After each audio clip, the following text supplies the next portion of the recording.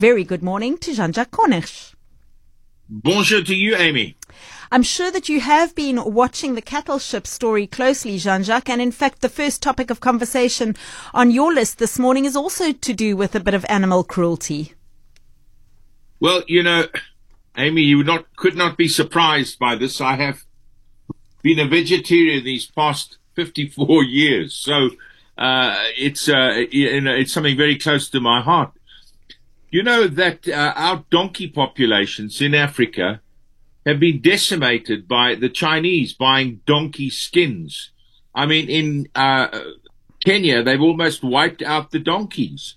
The Chinese got rid of most of their donkeys. They basically use those skins to make a medicine called Ejiao, which has supposed anti-aging properties, but these are unproven, I have to tell you.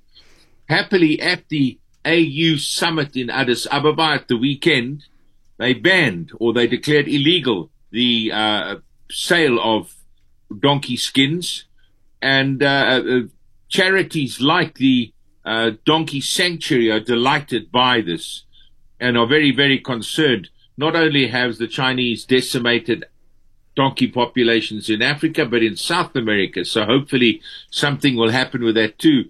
But it's a case, it's rather like the rhino horn, where it has so-called medicinal properties. However, nobody has proven these. So, but when it comes to Chinese medicine, I think tradition and superstition matters as much as actual medical proof, eh? But Jean-Jacques, I'm obviously pleased to hear that it's banned, but how effective will that be? I mean, we've seen what's happening with the rhinos. Yeah, and I don't imagine that they're going to protect the donkeys with the same assiduousness as they protect or try to protect the rhinos. But I mean, to ban this, they had actually started colonies of donkeys for the purpose of slaughtering them for their skins. Now that's going to be illegal, so they'll have to do it. They'll have to do it in a more subversive way, and I think that can be better controlled. All right, well, let's move to the UN now, where Somalia ambassador to the UN has called on Ethiopia to deal with Somali as an act of war. Somaliland withdrew from the union with Somalia 30 years ago because of Siad Barre. He was very, very, very cruel, and of course he took the city of Mogadishu, the capital of Somaliland, so that one stone didn't stand on another. It was really shocking. I've been to Somaliland several times as an election observer. It's a true democracy in that part of Africa. Ethiopia has had close relations. It's its neighbor, and has had close relations. Ethiopia, of course, 30 years ago was made landlocked when Eritrea declared independence or became independent. So they are one of the largest African countries, and they're landlocked. Now they've made a deal with Somaliland, buying 25 kilometers of coastline. They've been using the Somaliland port of Berbera for some years now, but now they're going to build their own port and a naval base. And they've rented this, or in fact, for 50 years. Somalia has been preoccupied with its own stuff to do very little about Somalia. But now that this land issue has come up, they really are making hay of it.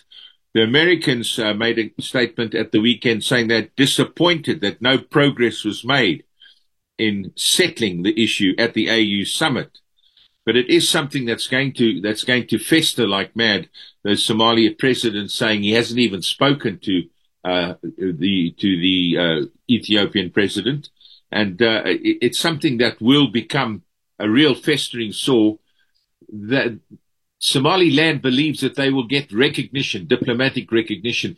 They are not recognized, and because of this supposed understanding that pre-colonial boundaries would be recognized, but Somaliland was an British protectorate, and it took independence, and it was after independence that it joined with Somalia in the hope of creating a greater Somaliland. Was Somalia? It was a big mistake, and they pulled out of it as soon as they could.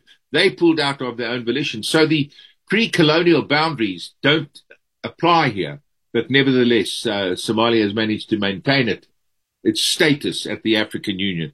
But it's something that we're going to have to watch very closely. Ethiopia, of course, with the Grand Ethiopian Renaissance Dam and the relations with Sudan and Egypt, very interesting. So Ethiopia in the middle of it, and with a bit of a famine looming, Ethiopia really has grown-up problems on its hands.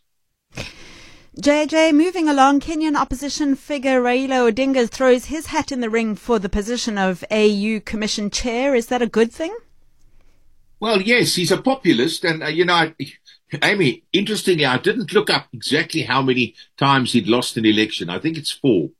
I think it's a bit uncool to kind of mention that. He was the the special envoy for African infrastructure development between 2018 and 2023, and did a good job, apparently.